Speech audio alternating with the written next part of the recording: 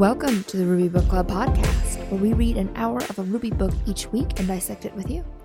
I'm Saran, developer and founder of Code Newbie. I'm Nadia, developer and director at Ignition Works. So we're currently reading Confident Ruby by Avdi Grimm. Today we're going to discuss sections 5.4, 5.5, and 5.6. And these cover representing failure with a special case object, returning a status object, and yielding a status object. And remember that you can follow us on Twitter at Ruby Book Club and check out rubybookclub.com to follow along. So, what did you make of the reading this week? I liked it. I liked it a lot this week. I think I like the whole dealing with output stuff. It's feeling pretty good so far. You know, there wasn't anything too crazy or just too foreign in this, but I felt like it did a good job of pushing my knowledge in a direction that I don't think it would have gone naturally or gone without this book. So it was good. What'd you think? Yep, I enjoyed it. That's all you got? I guess we'll find out how you really feel as we dissect these sections. Yeah. So 5.4 is about representing failure with a special case object. And so in this section, we're talking about dealing with nil again, which has been a pretty common theme throughout this book of dealing with nil. It's something that we come across a lot. And it talks about returning a guest user, which is something that we've mentioned before in previous parts of this book.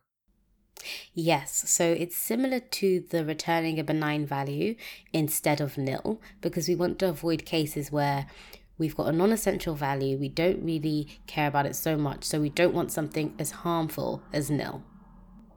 Yes, and so in the example with the guest user, it's again the same type of thing that we talked about before, in that when we call current user, we don't have to keep asking it, are you real, are you real, are you real? Instead, we can just sub in a guest user and have a standard avatar and a standard name and have it respond to a lot of the things that the current user would have responded to, which is not a new topic. We've kind of gone through this before, which is why this section is a page and a paragraph long, which kind of made me wonder, okay, well, why are we talking about this now?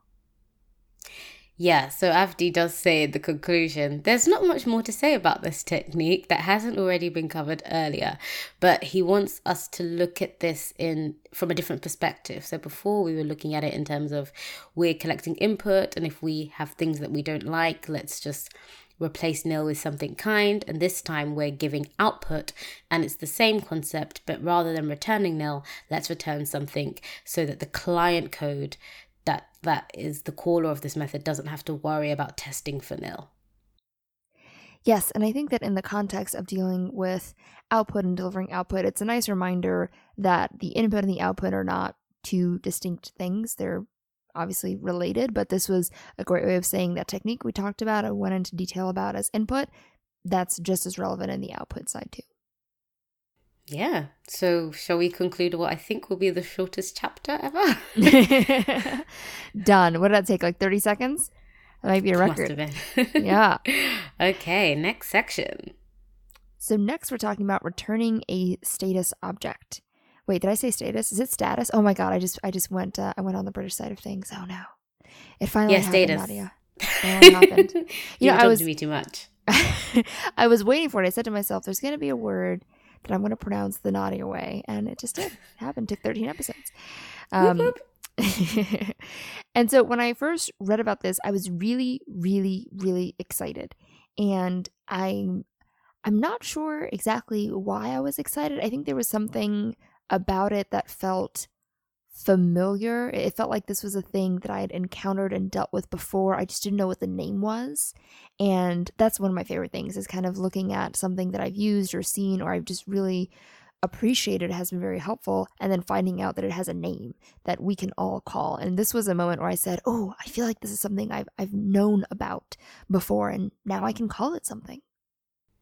Yeah, and it's very similar to something we were discussing, I'm not sure if it's last week or 2 weeks ago, but this idea that we need more than just sometimes success, failure, or true false. We need something that gives us something that's a bit more nuanced. And so this is the idea that rather than just saying something was a success or a failure, we can have an object that gives more subtle indications of what the outcome was. Yes. And so for this example, we are revisiting a method that I feel like we know pretty well at this point. I think we've used it at least a couple times, called the import purchase method. And in the import purchase method, we take in a date and a title and a user email. And one of the first things that we do is we find the user based on that user email. And then we have a conditional and we ask the user, hey, did you purchase this title, where we bring in the title that was passed into the method. And if the user has purchased that title before, we return false. Otherwise, we create a new purchase with the title that was passed in and the date where it was purchased, and we return true. And so when we looked at this purchase method, as happens with every code sample that Avdi introduces, I go, this looks awesome. What could possibly be wrong with this? And have you not learned, Sarah? I still haven't learned. And so the very next sentence says, depending on how you look at it, there's actually 3 possible outcomes. And I went, oh, but there's only 2 conditionals. There's only 2 paths. Where's the third one coming from? I swear, Avdi does this just for me, just to get me on a ride. And so what are those 3 options? Right, so you've either got the case where the purchase is successfully imported, or you've got the case where the purchase already exists in the database and so nothing is done. Or the system runs into an error. So for example, maybe we can't find a user responding to that email. And so Avdi's trying to say here that true or false is not going to be good enough in this case. We're going to need something more. Mm-hmm. And it's that third option that I said, oh yeah, I guess sometimes there won't be a user, and that's the one I didn't account for when I was first looking at it. And so the situation we're dealing with is when we have that error, 1, that's a third option that, as you said, isn't accounted for, but 2, when it errors out, we want to know a little bit more information about it. And so the first way that he solves for it is something that I don't think I would have thought to do. And I'm curious, Nadi, if this is a solution that felt kind of obvious to you as you were looking at it. But the way that he does it is in that conditional where he says, if the user has purchased this title, instead of returning a true or a false, he returns a symbol.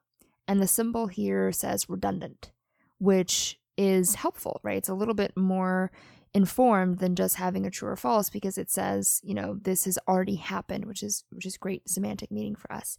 And then for the else, after we purchase the new title, the symbol that we return is success, right? So successfully purchased. And then if there's any type of error, we have a rescue and we return the symbol error. So is that use of returning symbols, how did that feel for you? Yes, no, so it's still pretty new, similar to when we looked at using symbols as parameters for errors. Right. It's the same sort of thing where I wouldn't think to do that. Mm-hmm. Yeah. But maybe by the end of this book, I'll start doing that. I hope so, right? But we find out that although that's better semantically, it's not quite the final useful solution that we need in this case. Mm-hmm. So when we use these symbols, the way that they end up being used, or one way they can end up being used, is in a case statement. So we'll have result equals import purchase, passing in the date, the title, the user email, and then we have a case statement. So case result, so we know that result will be a symbol. So when that symbol is success, we send a book invite. When that symbol is redundant, then we log it as skipped this title for this user. And when there's an error, we log it as an error.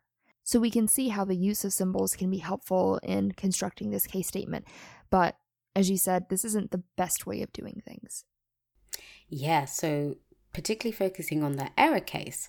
So it's great because we've got more subtleties and we can do different actions. But for example, we lose information about what that error is when we get to the calling code. We have no idea what the error was anymore. We've lost the information. We just have a statement saying there was an error.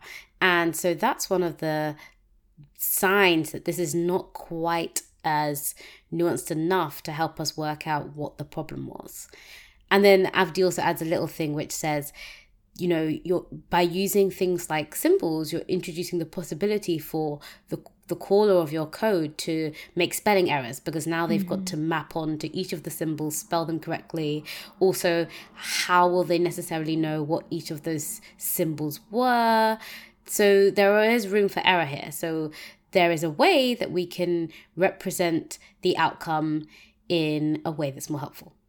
So I remember in an earlier section talking about the spelling issue when it came to symbols, but I'll be honest, I don't entirely remember what the issue is with that. Can you refresh my memory? I think it's because we're not dealing with an object. So if we had an object and you were calling methods on, you would get a no method error if that method didn't exist. But for example, if you look at the case statement in the text, it just says when success. So if someone had missed off an S on that, you'll never know. And so when success will never be reached, because it won't fail, it'll just pass over it. It'll say, no, it's not success with one S. Yes. Yes, that is familiar. Thank you so much. No problem. So a different solution that solves for the issues that we just talked about is using an object instead, and using a status object. I'm going to call it that for the rest of this episode. Status. Using a status object, and in this case, we're going to call it import status. Yes. I just want to say that I'm really glad I've taught you how to pronounce the word status. If that's the only thing that came out of us doing this podcast, I'm glad it's that. Yeah. Mm-hmm. So for our import status object, one of the first things that we do is we define a couple class methods called success, redundant, and failed.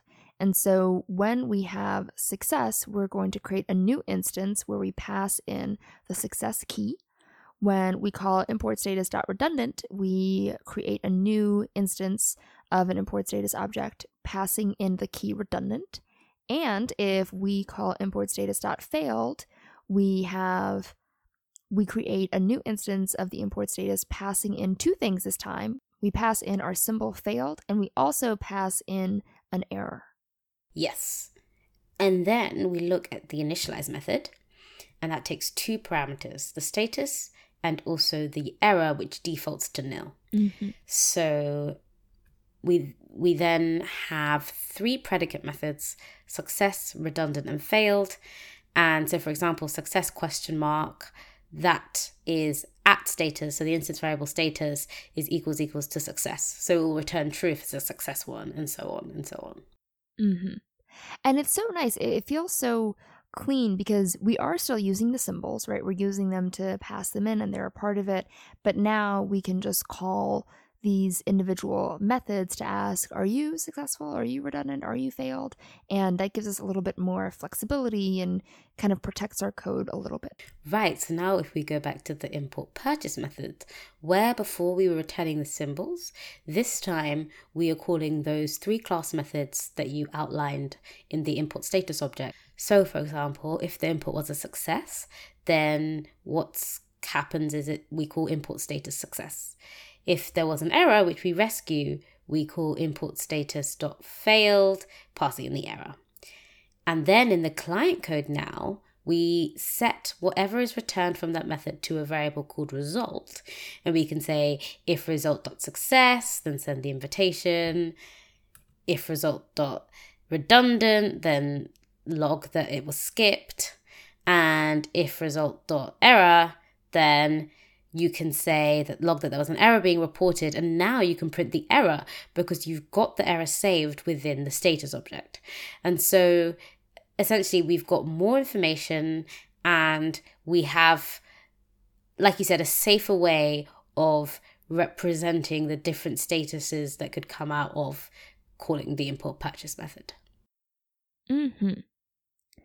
And so what we have are these outcomes that are a lot more obvious and it's kind of clear. And I like it too because you can kind of guess it, right? If you have something that you're returning and it's called result, it feels very intuitive to ask the result, were you successful? Did you fail? Are you redundant? You know, these are kind of almost predictable, guessable outcomes, which again makes it a little bit clearer when we're communicating with other developers, and as a developer using this, potentially using this API, it is a lot easier to find things and it's not a lot of guesswork that I'd have to do.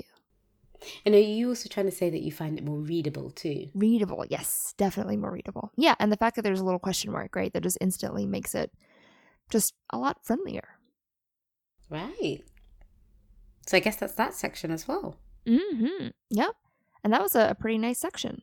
So now we're going to go to 5.6, which is still dealing with status objects, but this time we're talking about yielding a status object.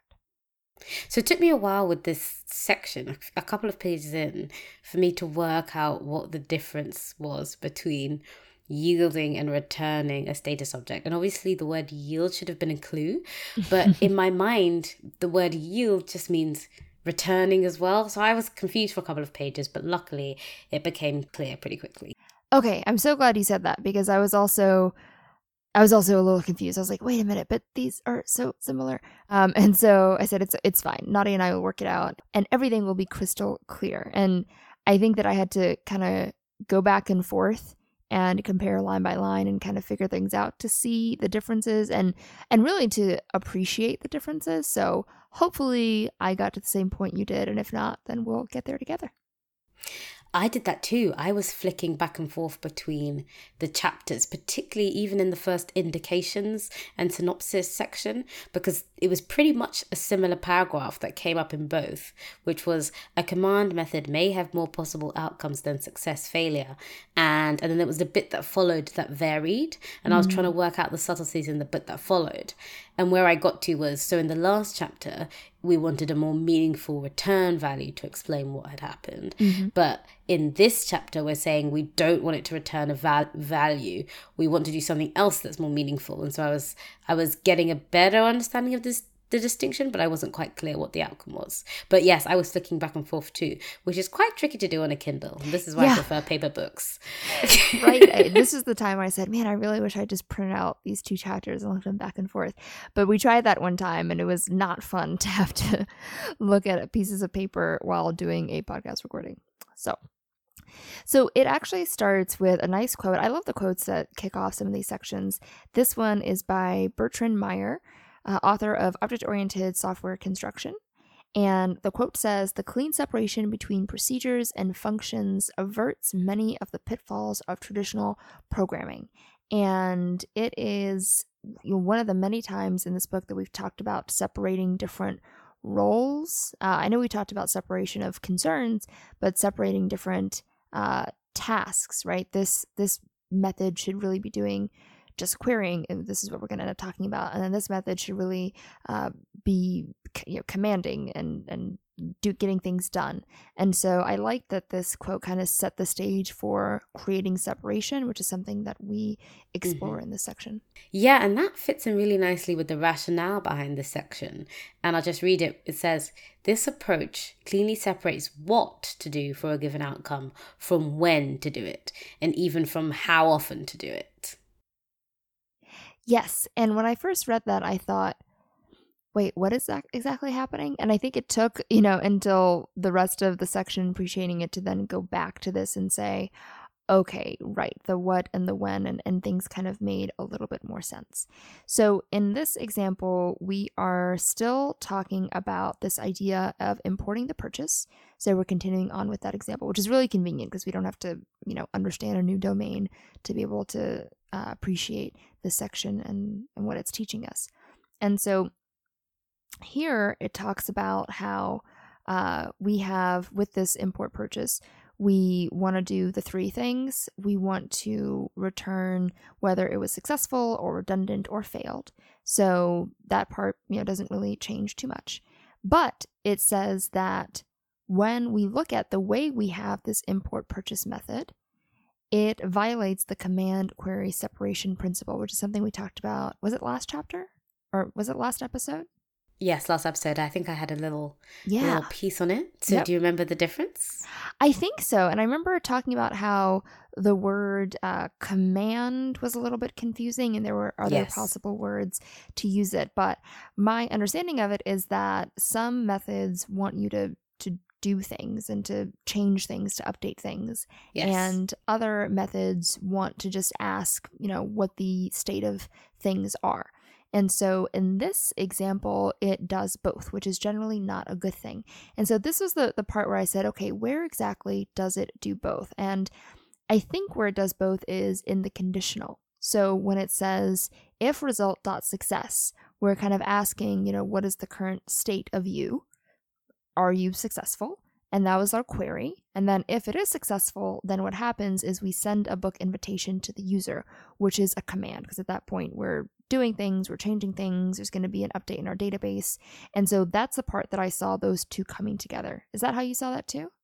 Yes, and there's also the fact that initially we call import purchase. And so that does the importing. And then there's the querying about what the result is. So we might log something out.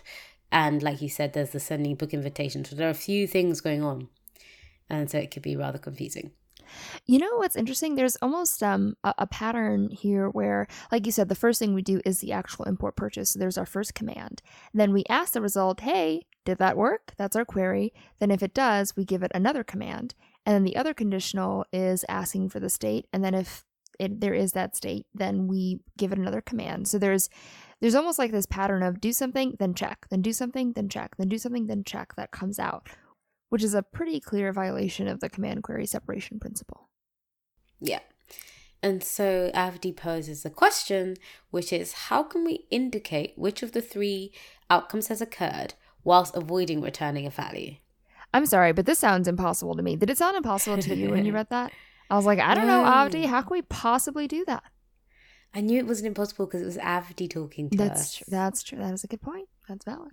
And there's an extra point that Avdi makes before he goes into the solution, which he says that in a previous section, I think we discussed in the last episode, the way we wrote the code meant that we could easily switch from importing one purchase to importing a whole batch of purchases. And again, he says that by having the return value in this way, we can't switch to a batch version of import purchase. So we lose a bit of flexibility as well. We can't handle collections. Mm-hmm. Yeah, good point. So we return to our status object from the last section. And now, instead of the predicate methods we had, which were success ? Failure ? We now have callback style methods. And I did just a little check again on the difference between predicates and callbacks. I knew they were different, but just I wanted to get succinct definitions for them. So do you know what they are, the difference? I probably couldn't describe it. Like they feel different because when I think about a callback, it's time based, right? It's only do this when something happens. Exactly. And a predicate just happens whenever you just call it to happen. Is that about it? Yeah, so a predicate is essentially asking a question. They typically have a question mark at the end in Ruby, and they return either true or false.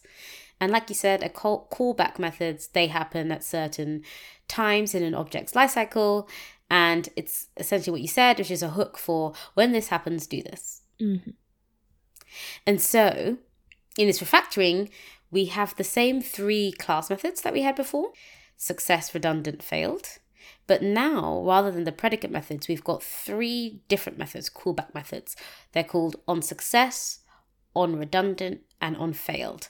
And each time we yield if the status matches what it should be. So for example, in the method onSuccess, we yield if status is equal to success. Mm-hmm. And this is so interesting. So in general, when we have these callback style methods, so just like how the predicate, ends with a question mark, is it standard, do you know, for this to start with an on underscore? Yeah, I think it's a convention. That's really cool. Yeah, I like that a lot. And it makes it more readable as well, right? Mm-hmm. Yeah, definitely. Because now, for example, we look back at the import purchase method again. Well, this method has gone through so many iterations and variations over the last however many chapters. And so this time, in that conditional where we say if the title was imported successfully, we say this time yield import status.success. If it was already there, then we say yield import status.redundant. And if it fails, then we say yield import status.failed. So those are actually still the same class methods. But it's the client code where it becomes interesting, because now we've got the yield. What does this mean, Saram? Well, that's kind of what I was going to ask you. What is the... Because I was like... I actually have a note where I said, why do I have to yield this? Why can't I just return it? Because I thought... That was brilliant. feel like you just totally set me up because I thought that whenever we did the yield in the previous examples, we were yielding to a particular block, usually that we passed in, right? But this time we're just yielding to the class method. So why can't I just call it the class method? So the interesting bit is with the client code, because now when we call input purchase, we can pass a block to input purchase, and there's an argument to the block, which is result. The result being the status object. So for example, we can say input purchase do result. So this begins as a block. And then we can say result.onSuccess do send book invitation, or result.onRedundant do log it to the console. And so now these blocks are executed depending on what the result was. And so similar to previous chapters where we've seen the power of blocks, we now have this extra functionality in the guise of callback methods. So we can now have callbacks. Okay, so let me see if I understand this. So when we have the if user.purchaseTitle.include, and then we have the yield import status.redundant, what we're doing in the client code is when we call the import purchase, and let's assume that it is redundant, the result that I'm using in my block is the result of calling import status.redundant. Is that right? Yes. Yes, okay. That's the return value. Right, that's the return value. So the result that I'm passing in my client code, so that I call result.onSuccess, for example, that is the result of that import status.redundant. So for example, let's say we'd gotten to the line that said yield input status.redundant. Let's say that's the line that had been called. So result was the return value of input status.redundant, right, which we know is an instance of the input status class, but with redundant as the status. Right. So then if we come to the block to calling the input purchase method now, so we get to line 3 and it will say result.onSuccess do. Now we know from the class definition that it won't yield because status is not equal to success, so that won't be called. And then we get 3 lines down and it says result.onRedundant do, and so that will go through. Exactly, because it says yield if status is equal to redundant. Exactly. Got you. Okay, now it makes sense. Thank you. Yay. Okay, so wait, question. Okay, so if we did not do yield import status.redundant, if we just did import status.redundant, would it just stop before it ran the do block? Like, I guess there wouldn't be a result to then call on success and call on redundant and call on error, right? It would just end up with nothing. There's no yield, so the block won't be executed. Right, so the block will be executed. Okay. Very interesting. I knew I would get there if I just talked to you. Oh, I'm glad I'm being helpful. And again, I hope I'm correct. No, it makes a ton of sense. And when I was looking at this, I went back to the question of the command query, what's it called? The command query separation principle, right? And so I was trying to identify, okay, so what's the difference here? What did we change that made it not a violation of that principle? And the biggest thing that we changed with the way that this client code works is because it's all blocks. So we call the methods on success, on redundant, and on error. We call those methods on the result, which is the thing that we yield from running import purchase. And so when we do that, we're no longer asking the result, are you successful, which is a query. We are instead calling on success, which does a thing if it's successful. So in terms of the way the client code is written, it's all just a list of commands. Exactly. And then Avdi wants to say that there's other advantages than this block style that we now have. So he says, let's imagine that we redefined this import purchase method, and this time we return early if the date, title, or user email is nil. And he says that if we were having code that just returned a status object, we would have to include an extra check for nil at the beginning. So there's no way, if we were just returning a status object, that we could handle this nil case without doing a nil check. Mm-hmm. And we know that we don't like nil checks. No, we don't. On the other hand, if we have the yielding of a status object, we don't need to do a nil check anymore. So imagine calling import purchase with nil, nil, nil as the 3 arguments. And then we've got do result. And we have the 3 callbacks as defined before.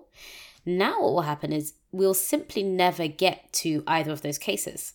The block will never be called because nil just means that we'll never get to that case, which means we can confidently know that if we have nil, none of the callbacks will be called. We don't need to do a check for nil. The code will just not progress any further.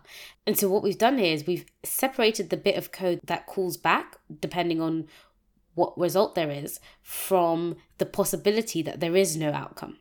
Yes. And it makes it so much nicer and so much cleaner because I feel like whenever I do these types of checks, it starts to very quickly get unwieldy, unmanageable, because as I'm coding, I'll say, oh, but I forgot to account for this edge case. But what about this thing? And this, by not having that combination of querying and commands, and by separating it and using yield and blocks, we're able to move those issues, like you said, insulating it. We're able to move that problem out of this client code and into the import purchase method. Yes, and the one problem that Avdi points out for this is that just from code inspection, it's not clear that you might never reach the block pass to import purchase. And so that's one thing that you lose that becomes a bit more obscure. Mm-hmm. Yep. Other advantages is that we can now go back to our batch version. So we could define something called import purchases, which takes a collection. And the only thing that's going to change is the import purchase method, but the block that you pass will be exactly the same because essentially the block will be executed for each result that you get. Mm-hmm.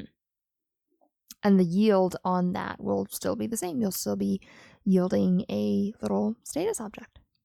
And the last thing that it talks about is testing, which I feel like we haven't done too much on testing in most of the sections, but I'm glad that there's a testing one for this because when you brought it up, I said, oh man, that's true. How do you test this type of pattern with all these blocks? And what exactly does that look like? And so in this, he uses RSpec, and he says that I might test the code like this.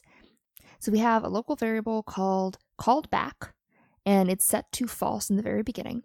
And then we call our import purchase method and we pass in a date and a title and a user email, and we have a block. So we're taking our result and we're calling on success on that result. And in that on success block, we change the value for the called back variable to true. And so the expectation is that the called back variable is now going to be true. And so really the way that we're testing this callback is by starting with a variable. If the code runs smoothly and the blocks are run and everything happens as expected, then we have that called back value updated to a different value. And then we just check to make sure that that actually did update, in which case we know that the code is working the way we think. Yeah, and like you said, we haven't done much on testing in this book. And I love testing, always doing TDD.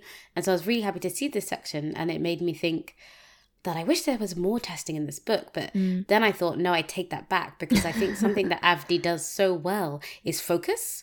Like, you read so many books and there can be a lot going on. And he said, look, this book is just going to show you how to write more confident Ruby methods. And he's just focused in on that. I mean, you've already seen how much we've gotten from this book over the week. So imagine if there were also testing tips throughout as well. It'd be quite a lot. That would be a lot. Yeah, especially within the same section. That would definitely be very thick sections. Yeah, so I appreciate the focus. Mm-hmm. So that basically concludes this section too. And so here we're really focusing on that separation, which is how we started the section by that really nice quote that set the tone for it. And it ends by saying that I messed it up. I'm so sorry. Status objects. Good. Status objects, they help us partition our methods, and it helps us divide our methods between pure commands and pure queries. And by doing that, we can end up making code that is a little bit more simple, a little bit more readable, and that is always better code to work with. Yeah, and I love the final paragraph of this section. Avdi says, all those advantages aside, some programmers may find this style overly verbose or simply too exotic. ultimately it's a matter of taste.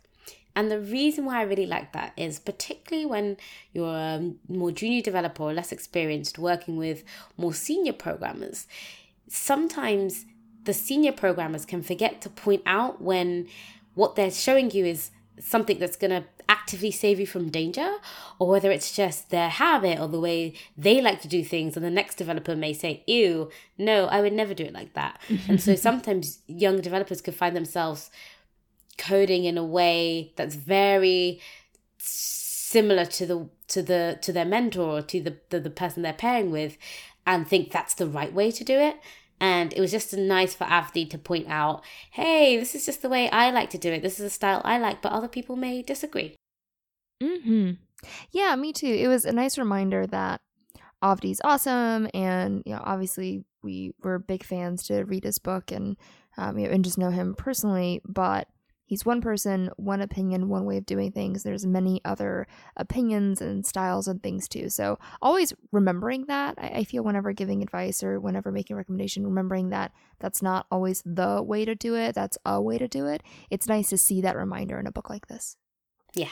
Cool.